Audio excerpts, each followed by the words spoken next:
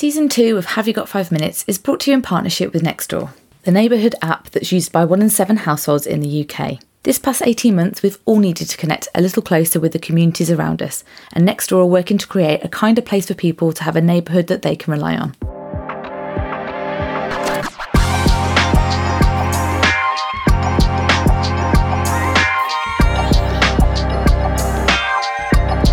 Hello, I'm Rebecca Roberts. Hi, I'm Harriet Small. Welcome to Have You Got 5 Minutes, the PR, comms and marketing podcast, answering things you'd normally have asked about at an event or while making a brew in the office. Hi Harriet, how are you? Hello, I'm good. I've missed this. I know, it's been actually a while, hasn't it, since I felt a bit bereft after we stopped recording with season 1. I think that for the first few weeks we still spoke every recording day just to kind of catch up. I know, it feels like, I've been on holiday and I've come back to work. But the fun work, the side work. Yeah, the fun work. So for our first episode back in season 2, I thought it is a really timely moment because we both talked about this book that we've read called Year of Yes by Shonda Rhimes, and who's written like TV hits like Grey's Anatomy and Harriet's secret favourite, Bridgerton. I joke. But I think the whole thing with this podcast has been, it was something that we just had an idea and thought, should we do it? And then we just went for it. And again, coming back for season 2, it's like, should we just go for it and do another one? And the whole book is around just seizing opportunities kind of in the moment and saying yes to everything. Like, what do you love about the book? So what I love in the book is how much she said no to things, and then when she started saying yes to things, it was like that incremental change she started seeing overnight. I really, really liked that. And I think also is that whole thing, it's another thing she talks about hashtags. I know we've talked about it on here before, but a hashtag is not saving the world, it's just a hashtag. So don't just have hashtags on things. Go out and actually do things. It's like saying hashtag young people matter in PR, but actually what are you doing to help them in PR? Or hashtag Black Lives Matter, hashtag this. There's so many hashtags, but what are you actually doing to make a difference? So that's probably one of my favourite things from the book. Yeah, I like the fact it reminds us about sort of to stay present, take on the experiences they come, because I'm also reading a book called The Daily Stoic at the moment, and there's one quote in there around like not putting things off for tomorrow or one day, because that's just the easy option to say like, oh, I'll do it later. I mean, we've talked about procrastination, but it's that same thing about like the present decisions you make today will affect your tomorrow. So if you're saying like, the hashtag be kind, or I want to do something, or I should start saying that, like, don't just start saying like, oh, I should start accepting that or putting myself out there. It's what are you going to do this year or this month to make a difference? And I think each of those decisions each day you make kind of contribute towards that. Yeah, and for me, most people will know, because some people listen to this podcast have also probably asked me on their podcast, and I've said no, because I never used to do podcasts. Like, I'm very conscious about the sound of my voice, and I know I don't really have that podcaster's voice in quotes. And then when this opportunity came along for us to do this, I just sort of said yes. I don't know whether it was because of lockdown boredom or what it was, but I've loved it. I've loved getting to meet new people. I love getting to speak to you every week, learning new things from our guests. I mean, we've had some phenomenal guests and we've got some extraordinary guests coming up, and even that just blows my mind. It's been really exciting. We were saying about having that creative outlet and just going for it and saying like, who would we love to speak to? Who would be amazing? And just asking people. And so far, like, everyone we've asked has said yes, which is mad. So yeah, everyone's saying yes to us, but I think it's because you've read the book.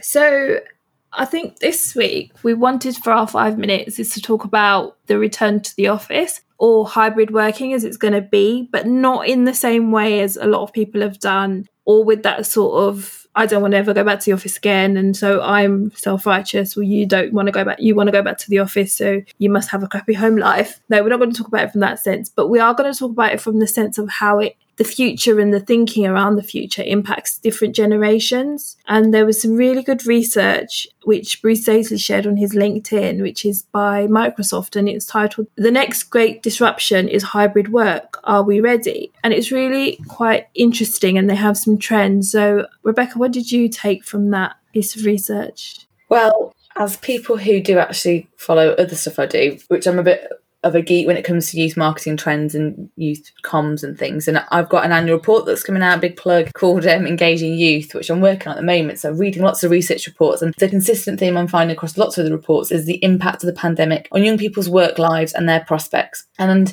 what I really think stood out from the Microsoft research was tallies up with other stuff I'm reading around, not only are young people going to be facing a very challenging workforce, so that means they're going to be taking jobs that are kind of lower grade, it's more competitive, or getting stuck in jobs where they would have normally taken leaps to move on. You're also seeing from this Microsoft data is that the skills that they're developing are very different. So, when we spoke to Arvind about like the big agency and what we're going to see there, and for a lot of young people at different stages in their life, work means different things. So a lot of young people will take a city job because the environment, the office environment, meeting friends, having that kind of the free drinks, the drinks after work, the social aspect is really important to them. And I think lockdown really forced them to assess the work. That's one side. But the data from Microsoft was around young people's kind of lack of confidence or growing lack of confidence in putting ideas forward in meetings. This whole podcast started off because we were saying we're not having the corridor, the water cooler moments, we're missing those little conversations to talk about the industry and different things that are going on. And I think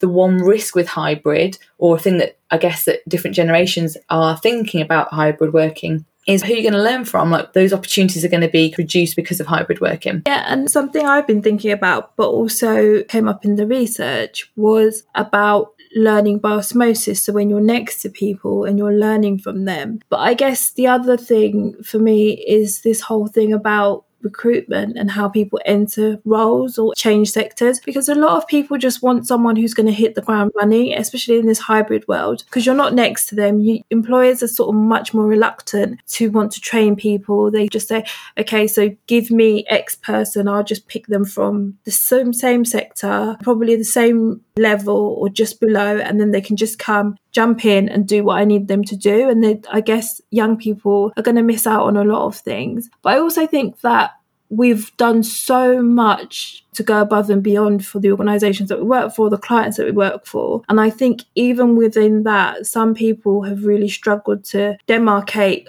work and life. And I think that's only going to get worse. Yeah, I think obviously from my perspective, I worked at home before the pandemic, and I think the adjustment for me was less dramatic than, say, my husband, who'd been in-house in an organisation, then forced to work at home full-time. Because you're right, it's that the habits and the way you break up working for your organisation, for your home life as well. I think that's really hard. And I think, you look at the whole Goldman Sachs report around the hours they were working, and that came out, and it was like crazy hours. And I know that a lot of sectors will have crazy hours still, but you're not commuting, so that's time increased. This Microsoft study sort of said like every meeting's at least 10 minutes longer, and we're seeing more people share documents and work on documents together because of the pandemic. But actually with that, and I've sat on meetings very recently where it's like, can't do this by committee, we need to work out ways of working here virtually that still give people autonomy to do stuff. The other thing that I thought was really interesting was this whole concept of this blended work set up in a lot of, I guess, tech companies. Twitter were very fast to say last May, I think, come out and say, if your job can be done at home, people are going to be allowed to do that permanently.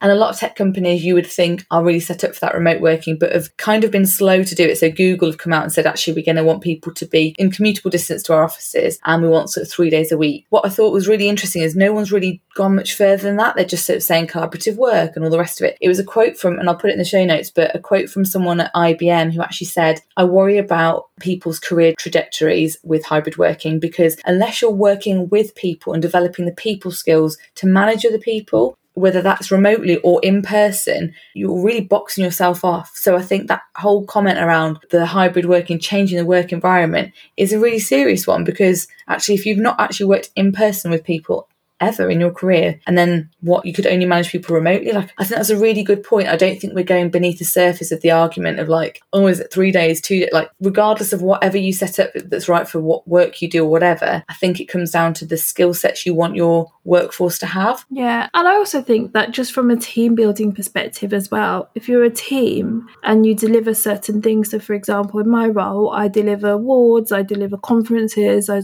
facilitate sessions, I do all sorts of stuff where I have to work together with other people to deliver that, and I have to be in a room with them sometimes. So recently we did our staff awards and I was in a room, and it was completely different. It's a different vibe, it's a different energy when you're in the room versus just doing it remotely and sitting at home. You're going to have a situation or scenario where you're going to have people who are, okay, I'll come into the office, I'll do this piece of work, we'll work together, and then other people are like, yeah, I'll stay at home and do it remotely. Well, as time goes on, you're going to see who's going to start to get those career enhancing opportunities, who's going to be able to get those skills and develop those things. And then when promotions come along or when opportunities come along outside of that organisation, it will be really interesting to see how people progress because they've been in person and been able to develop that sort of different skill set. So yeah, the hard one. I think the whole concept of what office life is the discussion, not is it 3 days, 2 days? Because I think the war against flexible work has to end. And as a parent, I'm really glad about that. This office presenteeism, this supports kind of the patriarchal system. And I think even for fathers, they can challenge that whole construct of why am I in the office? But I think if you just revert back to,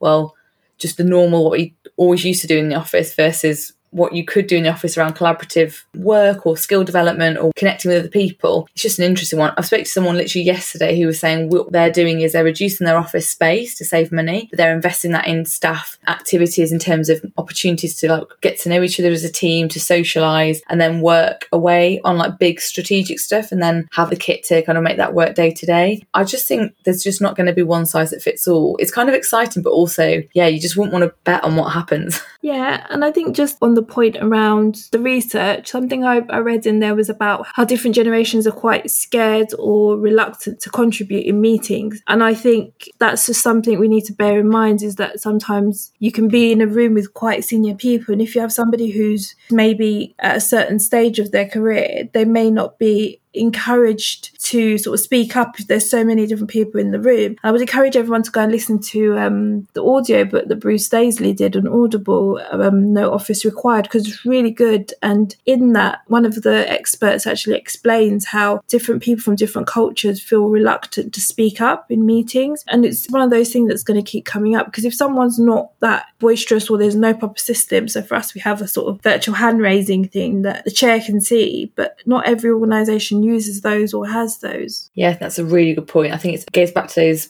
we've used tech solutions to solve a problem around a logistical problem. It doesn't solve a people problem. And I think we need to remember that we're still working with people, even if it is through a screen. Yeah.